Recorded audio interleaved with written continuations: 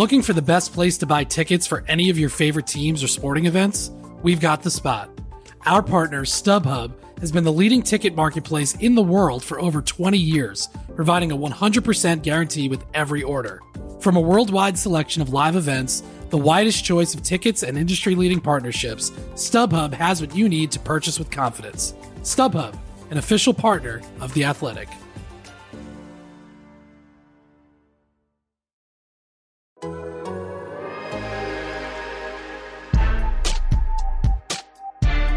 Welcome to a new episode of Wizards After Dark, and a special one today. I'll say a super special one because, normally I have on my colleagues and other people. I guess sometimes it'll be other people around the league who aren't necessarily at The Athletic, and I'll have them on. And today, this is the first episode, at least of this season, in which I'm having on the competition. I was like, am I going to be introduced as your mortal enemy here? Yeah, well, that's what you are. So I'm having Ava Wallace from the Washington Post is on the Skype line. Mortal enemy of all Fred Katz's of the world. Yeah, I feel like what people who aren't beat writers don't understand, and how could they, is it's this really, really weird office dynamic where when you're a beat writer, your colleagues are the people you never see. And your competition is basically the equivalent of your workplace colleague who you see every day. Well, not now because the world is messed up, but in general. And I'm sitting next to you, or sitting next to Candace, or sitting next to Chase Hughes at every game. And those people are technically your competition, but are in practice feel like your colleagues. It's a very weird thing. I can't really think of other jobs outside of this where that's the case. Yeah, I don't know. There's no one else who I'm in a blood feud with who I talk to as frequently as you. So I'm with you on that. I can't really think of anything. Yeah, for the first 3 years for the first 3 years I was at the Post, I covered Virginia and Virginia Tech, and just spent so much time in Charlottesville and Blacksburg, Virginia, and never saw my actual Washington Post colleagues. And that was very weird because the people I talked to every day were a horde of middle-aged white men in Southern Virginia. It was great. It was a fun time. Yeah. I mean, that makes perfect sense. That's the same thing. When I was at a newspaper in Oklahoma, it was the paper was in Norman, which is 25 minutes south of Oklahoma City. I lived in Oklahoma City. I covered the Thunder. I went to Thunder stuff. I saw Brett Dawson. I saw Eric Horn. I saw Royce Young. I saw the rest of the Thunder media corps. And those were the people who I saw. And once a month, I went into the office to fill out an expense check, and that was it. And that was when I saw people. And that was it. I forgot that paper is in Norman. Well, it's not just named after a guy named Norman. I've always thought the Norman transcript sounds like some guy named Norman. Like Norman Powell started a newspaper. Do you have a Wizards question for me, Fred? We're not talking about the Wizards. This is a Wizards afternoon podcast that's about everything but the Wizards. Perfect. Yeah. I have a question for you. Okay. Are they good or are they not good? They won 7 out of 8. And they were looking like they were good. And now we're recording this one at around 1:00 on Monday the 15th. I think we'll get this up before the Bucks game tonight. But if you're listening to this on Tuesday morning or something because you check it on your way to work, there's a reason we're not talking about the second Bucks game. We're recording it before then. They've lost 5 out of 6. Maybe by the time you listen to this, 5 out of 7, or maybe 6 out of 7. Are they good? Are they not good? Are they in between? Can you be a good team if you're this inconsistent? Not if you're this inconsistent. Yeah, I think that's the answer right there. I think you have to perform a little bit more consistently to be considered a quote unquote whatever definition that means to be a good team. Which is the frustrating part, I think. Certainly a little bit for us people who objectively cover the team. Definitely, I think if you're A, on the team, or B, actually root for the team, knowing that the Wizards can play the way they sometimes can whether that's over their little West Coast trip there or watching Rua Hachimura do Rua. I sound like Charles Barkley just then. Rui. That's definitely how, if Charles Barkley has ever said Rui Hachimura's name, that's 100% that how he pronounced it. There's like a 63% chance Charles Barkley doesn't know Rui Hachimura. Yeah. Oh, absolutely. And if Rua Hachimura, I don't even know. Whatever. That's my Charles Barkley impression. It's really frustrating, both encouraging and frustrating to watch a player like Rui shoot with such little hesitation, make his shots, play super aggressively. Super probably a little bit frustrating to watch the Wizards do that without Bradley Beal, and then also play the way they did against Philadelphia on Friday night. So no, I don't think you can be that good of a team when you waver that much, and when you have such chemistry issues this far into the season. So you know what's crazy? You mentioned the consistency thing, and that's something they talk about a lot. And I was running through it the other day because all I do is think about the Wizards, and right. I was just kind of going through like, okay, how many guys on the roster do you know what you're getting out of? Like, yeah, every once in a while, a role player is going to have an off shooting night. That's not even what I mean, but just in terms of like how they're going to play, how they're going to perform in the non-shooting areas. How they're going to actually impact winning. What do you just like, who do you put on the floor for however many minutes they're supposed to get? And you know what you're getting out of them. They are reliable. You don't have to worry about them. And so few guys fit that category for them. Mm-hmm. I mean, Beal obviously fits that category. Yeah, he has an off shooting night every night. The dude has scored under 20 points twice all year. You know what you're getting out of him. Lopez? Yeah, kind of Lopez, but Lopez is so matchup dependent that like sometimes he'll do really well against a matchup that works against him, but like if you put him up there against a 5 who shoots threes, he's in trouble. You have to stray him from the paint. He's in trouble. There's some nights he'll look super off. I think Scott Brooks has been pretty judicious about using him for that. They use him on those specific matchups for that reason. Mm-hmm. I guess that's what I mean though. Like you can't just roll him out there for 20 minutes every night because different nights you're just going to get, he's matchup dependent, and on different nights you're going to get different production out of him. Like I feel like Beal fits that description. I feel like Neto kind of fits that description. I was going to say Neto and Beal and like maybe Garrison, in that what he's going to do. Even if he doesn't make all the shots, exactly kind of how he's going to play and what he's going to do and where he's going to set up. But like, it's really slim pickings. Yeah. So, I mean, that's a really small number. Yeah. I mean, 3 guys. Well, let's run through it. Let's run through this right now. Cause I think this is an interesting activity, and we'll kind of be good in showing why the team overall is so inconsistent. Because Westbrook, we're certain that's not the case with him. Mm-hmm. Rui is weird because he's so inconsistent in the way that he plays. Yeah. Like some nights he looks like, okay, I am gonna take my threes, and other nights he says, no, I'm gonna get to my mid-range spots. And some nights he's kind of feisty guarding the ball, and other nights he's a little more hands off. It's and it's not like other teams forcing him into stuff. It's just, I don't know. Like you mention it, he even went as well as he played for 3 quarters in that Bucks game the other night. Like he just kind of went absent in the 4th.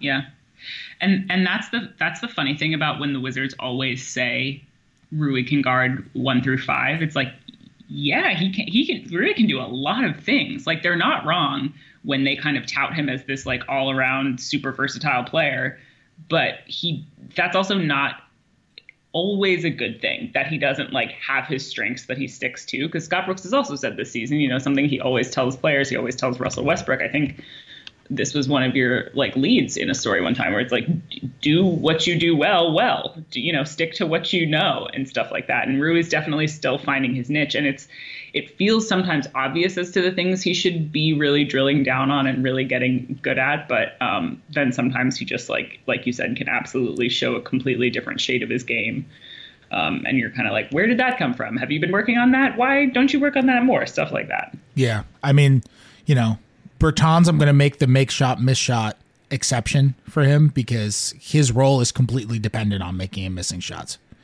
Like that is what he is. And Bertans been inconsistent. Denny's been inconsistent because he's a rookie and rookies are inconsistent. All three of the centers. You're right. It's kind of just Matthews I'll throw in there. You kind of know what you're getting from him. He's hovered at around the same percentages all year and does the Garrison Matthews stuff. And then Neto and Beal, which is such a weird group.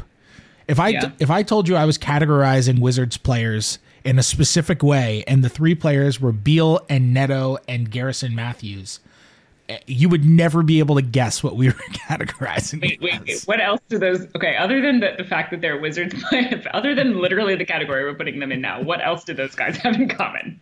Nothing. They're guards. That's it. Yeah, they're guards. Yeah. Okay. Sure. Yeah, you would think we were naming Wizards guards. Whatever. Mm-hmm. Yeah, it's a very weird thing, though.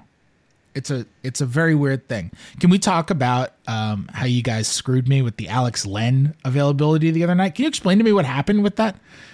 Yeah. So here's what happened. Well, I'll use I statements. I'll speak for myself. What happened on Friday night was I arrived at the arena after Scott Brooks' availability, as I always do, because I'm lazy. And at 6 p.m., feeling great, doing fine. At 6:15 p.m., I went into a full body crisis because I had gotten my coronavirus vaccine earlier that day. And no one told me that like maybe 7 hours later, you'll just feel like you can't move your entire body and will feel like every single muscle in your physical being is on fire. So that's what I was dealing with. So at the end of the game, after waiting for Russell Westbrook, my coronavirus vaccine addled brain immediately shut off my computer, sent my final quotes, and was like, I'm going to now slowly walk back to my car to go home so I don't actually die in this arena.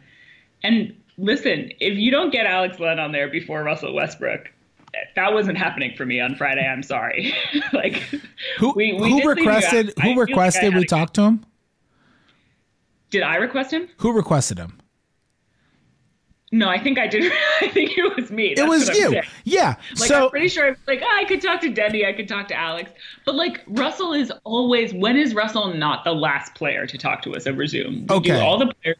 Then we wait an extra 30 minutes. Then Russell Westbrook talks to us. Wait, I'm jumping in with background. So the way this works is after games, we have to send a text to the Wizards because the world is completely messed up and no person is allowed to be near any other person. All post-game availability is over Zoom. We don't see players anymore. We're not in person with anybody. If you go to the arena, you're all the way up top. Ava goes to home games. I don't go to home games. We get the same amount of access. That's the way the world is now. That's the way the league is now. It's the way it should be, considering all the lack of safety that would occur if we were all jammed into one room in a press conference. And so the way it works is we have to text the PR representative and say which players that we would like to talk to in the post-game press conference. Ava throws out on the text thread Alex Len. And then, for some reason, Alex Len does media availability from his living room at home, goes out of his way. I'm assuming that he left the arena. I was going to say, he didn't go that out of his way. He did straight up leave. He was home. Once you're home, it's over. I don't need to see your living room couch. Right. I just don't need to invade your privacy to that degree. And the only reason... The second time he's done that also. And Ava put in a late request for Alex Len. Basically an after the buzzer request for Alex Len. That's Alex Len gets on the Zoom. It was 45 minutes after the buzzer for Alex Len. Alex Len is nice enough to get on the Zoom from his home on his phone, fights through home internet issues, takes 5 minutes to have the patience. Nobody raises their hand on the Zoom to ask a question. I do it out of awkwardness. Ask him one question about the center rotation, and then Ava is nowhere to be found. So yeah, well, I got to tell you. And no one else is anywhere to be found either. He takes one question, says, all right, thanks. I say, thanks for the one-on-one. And then we're done. So you made Alex Len go on his phone from home for no reason. I just think, I think the real frustration here is you blew your one-on-one with Alex Len. That's what I'm sensing, is that you had one of the Washington Wizards' 3 centers to yourself on Zoom, and you didn't ask him the hard-hitting questions. The starting center for the day. What do you think of the 3 center rotation? It's very weird. That's the one thing that I did ask Alex Len about, and he was like, yeah, it is pretty unconventional. I don't think there's another team in the league that, and I'm not even saying, it's quite honestly, it's the center roulette thing. It's easy to jab at. I don't think it's that crazy. I jabbed at it last year when Scott Brooks went with 3 centers when he was trying to play Mahimi and Thomas Bryant and Mo Wagner all in the same kinds of games, and played them like 16 to 20 minutes, and there were minutes restrictions in that case, which made things a little more complicated. But it was still a very weird thing to see. This is a little bit more intuitive, but like it's also just based on normal basketball convention. Like Mo Wagner was your starting center for 13 games, 14 games. And then he just literally didn't play. And Alex Len, who probably, Lopez gets the most night to night playing time of any of those 3 guys. Yeah. Alex Len, who's kind of on the back end, all of a sudden jumps into the starting lineup. And they're kind of all the same level of player. I would be willing to argue that any of them was better than the other, or I should say I would be willing to listen to an argument that any was better than the other. It's such a weird thing, that 3 center rotation.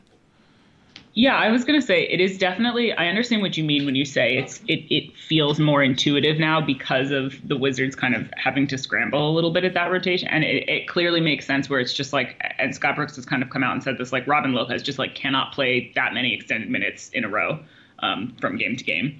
And I do think they would, he is very matchup dependent. I like to think that they would lean on him more. And I say that because I think he has good chemistry with Westbrook. And I think his style has the most impact on the identity of the team when they're playing well. I think they used Wagner really well when they needed to kind of shake things up. And that seemed to me more like Scott Brooks kind of throwing things at the wall. And it really stuck because they liked Mo's energy off from the start when they were struggling there with slow starts. But I think the way that Robin can not just, be a good defensive center, but the way he can impact the offense too when they need him to, and connect with Russ and kind of make those consistent hook shots that we always make fun of. That's when I think of the Wizards starting center, I now think of Robin Lopez, even though I know logically in my mind that's not really ever the case. But he's the one to me that makes the most like impact in that kind of category, I guess. I wanted to ask you while we did this too, because we actually haven't really talked about this much. It's more just been like us complaining about the ways of the world. But this is you've covered the Wizards before. You've stood in for Candace before. You've helped out Candace before. But this is your first year where you are like the full-time Wizards beat writer for the Post. And this is a crazy year to be your first full-time NBA beat writer. What do you mean? How so? Yeah, you couldn't guess how, right? It's just, so much of, I don't know if people on the outside realize how much being a beat writer is interacting with people and talking to people not during press conferences. I think the stuff that you see or that people on the outside see is, and that's not anyone's fault because that's, what you see is press conferences and all of that. And what you see is maybe quotes that you might get on the record, even if they're in one-on-ones, and then you write or you tweet or you put on a TV show or whatever. And that's what you see. But that's the tip of the iceberg. So much of being on a beat, so much of, the stories that you find and that you write, or the anecdotes, or whatever, maybe just a little piece of information that you learn. Oh, hey, the Wizards tweaked this really subtle thing in their defense, which you learned from talking to somebody with the Wizards who just mentioned it in a casual conversation. So much of that is behind the scenes. It never sees the light of day and just has to do with building relationships and, talking about the right things and getting to know people and being and just kind of consistently being there. Like when you're on a beat, people just kind of know you as like, yeah, that guy, he's always here. He's or she's always here. And that's and that's it. And we're never there anymore. So what is it? I mean, you've been on beats before. You've just never been on the Wizards beat. What is the biggest challenge right now in like doing a beat writing job in your first year covering this team when you don't have those advantages of being able to walk right up to people and talk to them about just like casual life things? Yeah, it's that. So I would say at first I thought it was going to be building relationships because, like you said, like the way that you get to know the people we cover as non-basketball, as actual human beings, which they are sometimes, is by not talking to them exclusively when you have a story to write or an actual question to ask. Like that's an exclusively transactional relationship.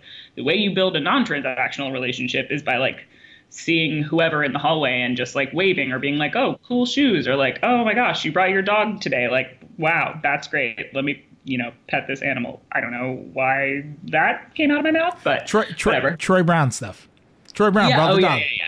Yeah, because I'm just daydreaming about decks. But so that's been hard. But I honestly think the weirdest thing this year has been the thing that probably interests me most about the NBA, and I would kind of venture to guess interests a lot of NBA writers the most, is it's been really hard to build an understanding of how an organization works.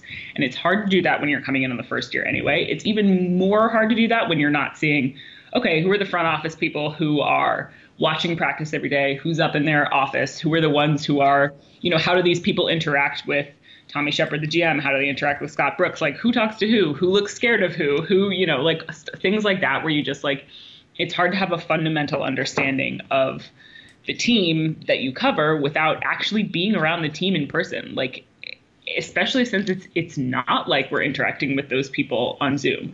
Like the players, you kind of can get a sense of. I am finding that even though there are fewer stories, because like you said, those like little things that you pick up on after practice or whatever, there's just less chance to write the more creative, quirkier stories. But still, we see these guys on Zoom very often. I think they know a lot of our names and faces by now. But from the organizational standpoint, it's not like we're jumping on with whatever assistant coach or whatever, director of scouting or whatever on a Zoom. Like that stuff is really hard to see. And I think you have to have kind of that foundational understanding of the organization and the team you work for to really understand everything else from there. It kind of starts at the top to me, especially in this organization. And that I've found to be kind of the most challenging thing. And then going out from there, just learning the league, it's like, it's really funny. We keep talking about how all the rookies like didn't have summer league and they didn't actually get to go to the draft. And it's like, I didn't get to go to any of those things either. And, from what I understand, but like, those are the places where everybody in NBA media gathers. Everybody from every front office gathers. A lot of agents are there. That's where you meet people. That's how you kind of gain your understanding of what this massive NBA ecosystem is like. And I definitely missed out on that. I'm looking forward to it next year for sure, but it's been I feel really weird reporting on some of this stuff sometimes, just because I'm like, well, I guess I will now call this agent who I've never met in my entire life and or talk to and be like, hey, tell me some information. Like, that's been really weird. Looking for an assist with your credit card but can't get a hold of anyone? Luckily, with 24/7 US-based live customer service from Discover, everyone has the option to talk to a real person anytime, day or night. Yep, you heard that right. You can talk to a real human in customer service at any time. Sounds like a real game changer if you ask us. Make the right call and get the service you deserve with Discover. Limitations apply. See terms at discover.com/creditcard. This episode is brought to you by Michelob Ultra, the official beer sponsor of the NBA. Want to get closer to the game than ever before? Michelob Ultra Courtside is giving fans the chance to win exclusive NBA prizes and experiences like official gear, courtside seats to an NBA game, and more. Head over to MichelobUltra.com/courtside to learn more. I know what you mean. It's not even that. I mean, it is that, but there's so much more to it. I mean, people talk about reporting like, well, the most important thing with reporting is, making sure you have sources. And that's an important thing. But really the most important sources that you can have is your two eyes. And when you see something happen, you're good. You saw it, and I don't even mean for like finding scoops. It's just like knowing which assistant coaches, when you get into the end of practice, we can't watch all of practice, but when the world is normal, we can watch the end. Knowing, being able to walk into practice and seeing, oh, okay, so this player is working with this assistant. That's who they're working with. They have assistants who they focus with. That's how every NBA team in the world works. Mm-hmm. This guy's working with this assistant. Okay, that's interesting. Oh, I've noticed they've started to have a really good relationship. And then you talk to people about that relationship. Oh, you find they've gotten really close. Oh, there's a nice relationship there. Or, oh, they're working on this one thing to help their game or whatever. I mean, there's so many little intricacies that don't happen. And by the way, this isn't a complaint. They shouldn't happen. The league should be as safe as it's being in this particular case. I'm not even going to home games. So clearly I'm not trying to mingle with other people. I haven't seen another person in a year. So I'll keep it at that. We're not criticizing the league for not, doing any of this stuff. No, we're criticizing the world. We're base complaining, which is literally all we do when we get on the phone with each other. Just complain. Here's your insight. What is it like to be a first-time NBA reporter the pandemic year? It's a lot of complaining. It's a lot of complaining. Okay, let's take a couple Twitter questions. I have a new segment. It's called Taking Twitter Questions, in which I take Twitter really questions. Bad name. We're still workshopping the name. Okay. All right. Here's one which I just enjoy. This one is from Wiz Nation Brazil, and you would think who's going to be about. You would think it would be about Raul Neto. Yes. However, the question is, any chance of Otto Porter coming back to the district via a buyout? Okay, this is the second time I have been asked this on a podcast today. Otto Porter, how many burners do you have? Why are they Brazilian burners? I will say that from what I've been told, Otto Porter is not going to take a buyout. Yeah, I just can't. Where did this come from, other than Brazil? Yeah, I mean the Bulls are not playing Otto really right now, and he hasn't been great for them, and he's making a lot of money. And the Bulls are what, like 16-20 or something like that. I think the Bulls want to make the play-in. I don't think the Bulls are trying to just. Every Eastern Conference team should want to make the play-in, first of all. Yeah, I don't think they're trying to fall off and tank. And Porter has not been great for them, and he makes a lot of money. His number's like 28 something this year, but that makes it really, really hard to trade for him. And I think some people think, okay, large money, final year of a deal, possible buyout candidate, he can go somewhere else. A lot of guys don't want to be buyout candidates because, first of all, you lose your bird rights. So the Bulls are going to have Porter's bird rights if he loses. Also, once I've heard some stuff about guys who are rumored to be buyout candidates now, and some of them don't want to be buyout candidates because they're just like, it's too early in my career. Once I'm a buyout candidate, I'm a minimum guy.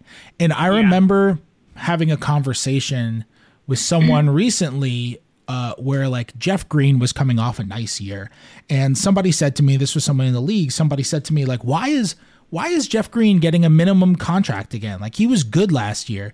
Why is he a minimum guy? I was like, because he was a minimum guy last year. And once you're a minimum guy, you're kind of just a minimum guy.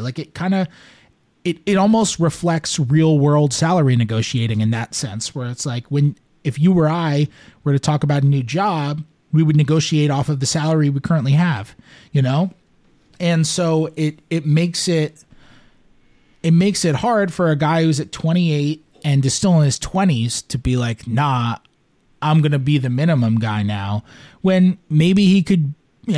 Otto Porter will not get the minimum after this year. I don't think. He could get the taxpayer mid-level or something. I haven't asked people what his market would be.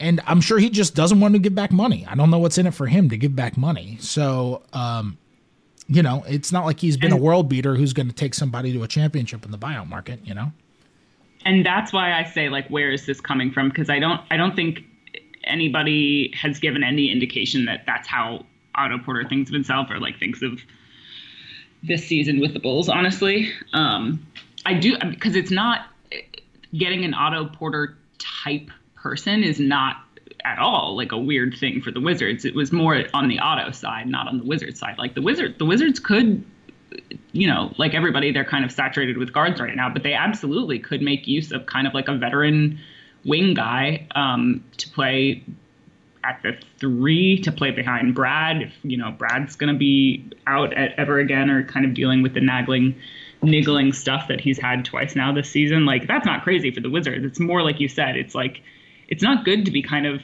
tagged a buyout dude. No, it's not. And I understand why a player wouldn't want to be that. And there are so many buyout candidates in the league right now. Mm-hmm. There's so many guys who either are sitting out or were Blake Griffin and did sit out. And it's just, there are other ones. All right. Other one. And then we'll wrap keeping up. An eye on their bottom line this year. Yeah. And then, all right. This one is from Deuce. Bradley Beal's son, Deuce Beal? No, Jason Tatum's son, Deuce Tatum. Oh, okay, gotcha. Yeah. No, he's really good with computers. Will the Wizards make a move before the trade deadline? Before the trade deadline? Well, they're not making one after. Yeah. Well, I mean, as opposed to... Will the Wizards make a move in the next 10 days? Yeah. I mean, yeah. I think they will. Mm-hmm. I think like you said, especially since there's one, it's still, you're under the organizational mandate. We're still gunning for the playoff spot. They have needs that could be kind of filled with not too much of a stretch of the imagination or a stretch of the pocketbook. And they should be active. They're in the hunt still for sure. And so I think they will. Yeah. I don't know what kind of move it's going to be. My guess is it will be something. It's not going to be anything huge. Yeah, I don't think anyone's going to – I don't think across the league there are going to be blockbuster moves made. The Brooklyn Nets already did all of those for the season, and I just don't think – like I was saying, I don't think there's money flowing back and forth like that other than the stuff that we've already seen. And even the Blake Griffin move, that wasn't like crazy money or anything like that. Yeah. But I'm not expecting a wild trade deadline. Me neither. I think PJ Tucker – I think PJ Tucker is going to get moved. What about Drummond? I think Drummond is going to end in a buyout.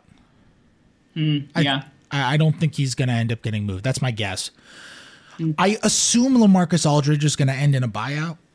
Yeah. But from talking to people in the league, they say the Spurs are very confident they're going to be able to find deals for him.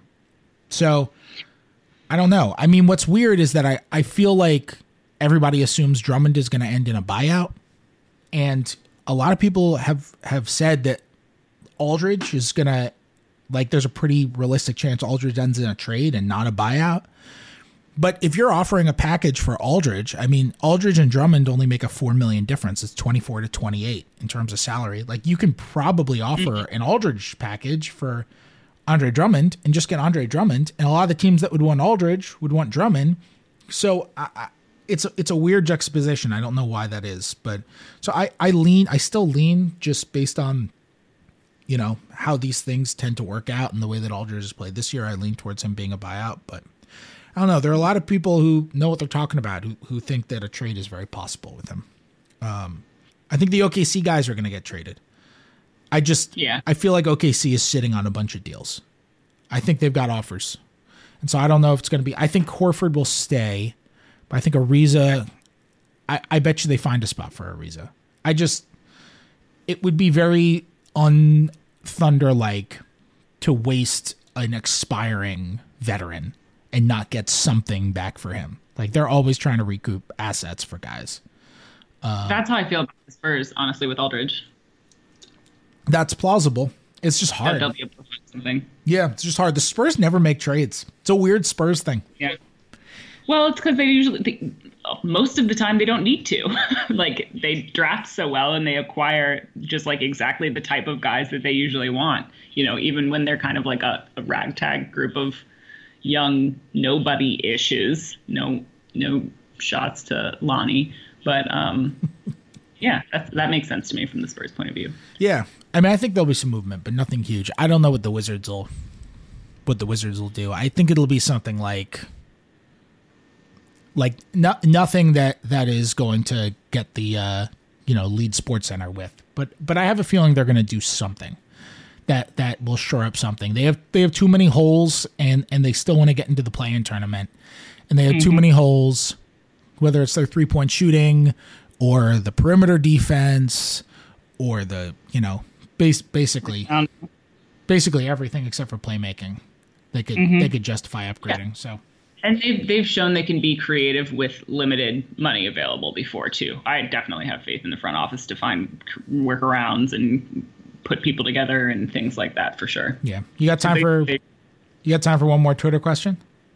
For you, always. Wow. All right, this one's from Kike RG. Okay. Do you think the Wizards will use their disabled player exception this season in the buyout market with their current big man situation? So before we answer, I'm just going to explain disabled player exception for listeners who might not have memorized Larry Kuhn's salary cap FAQ. So what happens is the Wizards applied for a roster exception after Thomas Bryant got hurt. Thomas Bryant makes $8.3 million this year, so they are allowed to sign somebody on a 1-year deal for up to half of that amount. So it's about $4.17 million. We'll call it 4.2. They're allowed to sign somebody up to 4.2, or they can trade for somebody who's on the last year of their deal for up to that salary as well. Technically up to that salary plus $100,000. So they can use that to get somebody. They can use that to sign someone on the buyout market. They can use it as like a trade exception where they're over the salary cap and they just absorb in a salary without having to match salaries on it.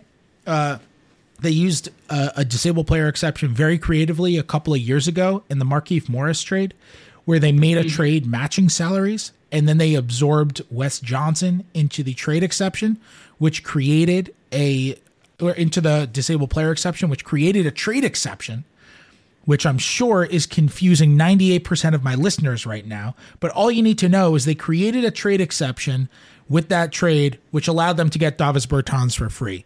So they were stringing along assets, and it was very clever trade constructing. There are weird ways you can manipulate the salary cap rules by using this exception.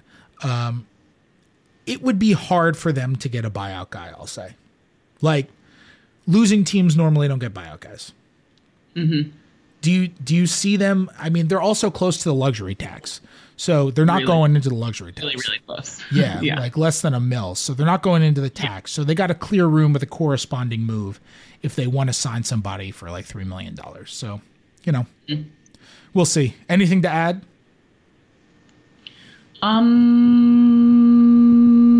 Who do you think is the third best player on this team? Oh my God, I love that question. Okay. I've been thinking about this a lot. I love that question. The third best player is rotating. It's a sneakily... No, you have to pick one. All right. That's the rule. It's a really, really, depressingly tough question. Yeah, I mean, I'll say Davis Bertans because he has he has the highest highs. He is capable of impacting a game in a way that none of the other candidates are. If Thomas Bryant were healthy, I'd say Thomas Bryant. Yeah, that's yeah. Mm-hmm. But Bertans is capable of impacting a game in a way that other people are not. And look, there's an argument that Russell Westbrook is not the automatic number 2 because he's just been so inefficient this year on a night-to-night basis. I would put him at the number 2 because, again, he's capable of impacting a game in a way that the other people aren't. But I don't know. I think I'd say Bertans because he can go off for 7 threes and warp a defense. And we've seen him win them games. How many other guys have won them games this year? Nobody else. Yeah, who would you say? See, so I was going for who can do the most night. Like I think this team needs flexibility. My heart wants to say Rui. My head knows that that's like not at all the case. But other than Thomas Bryant, I have no like good answer. Which is why you gotta answer it now. You made me answer. You gotta answer. I know. So my podcast. I would say Rui because I think when his defense is on and not even on, but just like better than the average, better than the mean. I think he can impact a game like you're talking about, but Bertans, nobody kind of like lifts them like Bertans does with a well-timed, just like absolute bomb from 3 feet in from half court. So I would agree with you on that, but he's been so shaky this season that it's like, he honestly isn't even in like my top 4 answers for that anymore. Yeah, he's been so shaky. I would love to say he's the one I want most of all to sit down with after this season and talk to for like 90 minutes and just be like, tell me how your year has been like for you. Cause I have to think that there's some stories there. Yeah. And look, he just signed for 5 years. Like, yeah, that's got to weigh on you. You know, when you come out, you get off to that ridiculously slow start, you just signed the big contract like that weighs on a guy. I get why Wizards fans would be frustrated with it, but that's also why that weighs on somebody. These are competitive people, you know? And I think Davis is actually very thoughtful about that too. I think he's pretty forthcoming about his feelings on that stuff, and I think he like reflects on things like that a lot. Yeah, I think you're right. I think he's totally like that. Yeah, I mean, the 5 years it's a lot of years. It's a lot of years. It's a lot of years. Like when you give him 5 years, you need him to be what Joe Harris has been in Brooklyn. Yeah. And that's what he was last year. You know? And he hasn't been that. What's weird is he had this streak of 2 consecutive games with at least 2 consecutive games where he hit multiple threes. It was the longest streak of his career. Yeah. And it just snapped again in the Philadelphia game where he hit 1. And it was Chase Hughes who pointed that out first, that it was the longest streak of his career hitting multiple threes. And it's just weird because he has obviously shot so much better over the last month or so. But it doesn't just feel like a different impact than it did last year? And part of why I say I really want to sit down and talk to him is because when you are a shooter like he is, and when you are paid for 5 years, like when that is your really like whole entire value, that's got to do an absolute number on your mind. Like when you say it weighs on you, like from the organizational standpoint, for sure. But like, I wonder if he's just like going nuts out there every single time he shoots the basket, or if he's actually able to clear his mind and just be like, I know how to do this. I can hit a 3. I can do, like, I really wonder what's going on from that point of view, for sure. Yeah, no, it's a good point. Cause that's what it's weighing. I talks about it weighs on you. Like he got paid for 1 skill. Yep. You know, for as many times as Scott Brooks. Yeah. For as many times as Scott Brooks is going to say he's not just a shooter, he got paid to be a shooter. That is why he got paid. Absolutely. It's not like he's been a bad shooter. He's 38 from 3 on a really high volume. That's a good shooter. He takes ridiculously hard shots. Shooter. Yeah. Yeah. Last year he was one of the 5 best 3-point shooters in the NBA. And this year he hasn't been that. And he got paid like that. And it's, yeah, I'm with you. That's hard on a guy. Anyway, Ava, you're doing great work on the beat. I will say, even though you're my competition, that my readers should check out all of your work. You got anything to plug to the readers or the listeners before we sign off? Listen, if you miss a game, I'm covering all of them. That's really all we got time for at a daily newspaper nowadays. Fred, did you realize that this Friday and Saturday the Wizards have no games. We have no games to cover for back to back. That is the last time this regular season that there will be 2 days in a row without a game. Wow. I didn't realize that. Yeah. And first of all, I'm sorry, because that's a tough realization personally. Oh, wow. That's crazy. Isn't that insane? Every other day from next week, starting next week, every other day there's a game. Till May 16th. Wow. That is exhausting. That's 2 months. I mean, Friday is March 19th. That's literally 2 months where they either play on consecutive days or every other day. Yep. So, keep an eye out on Post Sports, because there will be so much game coverage there. That's my... And you can also, while you're checking things out, you can subscribe to The Athletic if you want. Oh, yeah. If you want to get a great rate, only $3.99 a month, you can go to theathletic.com/wizardsafterdark, and that's going to get you a full subscription to everything you want at The Athletic. So it's not just going to get you your Wizards coverage. It's going to get you everything, full NBA coverage and WNBA and MLB and NFL and whatever else you want to read on that we've got, you will have access to. You can also listen to this podcast ad-free over at the Athletic app as well. If you don't want to deal with me reading about, Lord knows what the ad of the week is, you can check that out. So go to theathletic.com/wizardsafterdark, and you can sign up for $3.99 a month. Over there, you can head on to iTunes. You can give us a review if you enjoy the podcast. You can leave a written review or give 5 stars. That stuff helps a lot more than you might realize. I don't really understand how, I always say iTunes, it's really Apple Podcasts.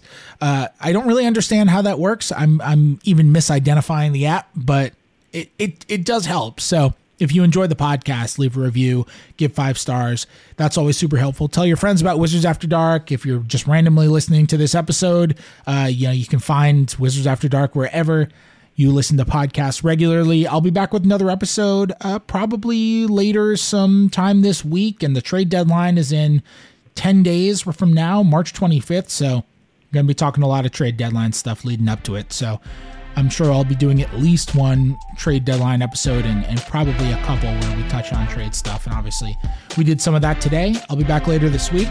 I'll talk to you guys then.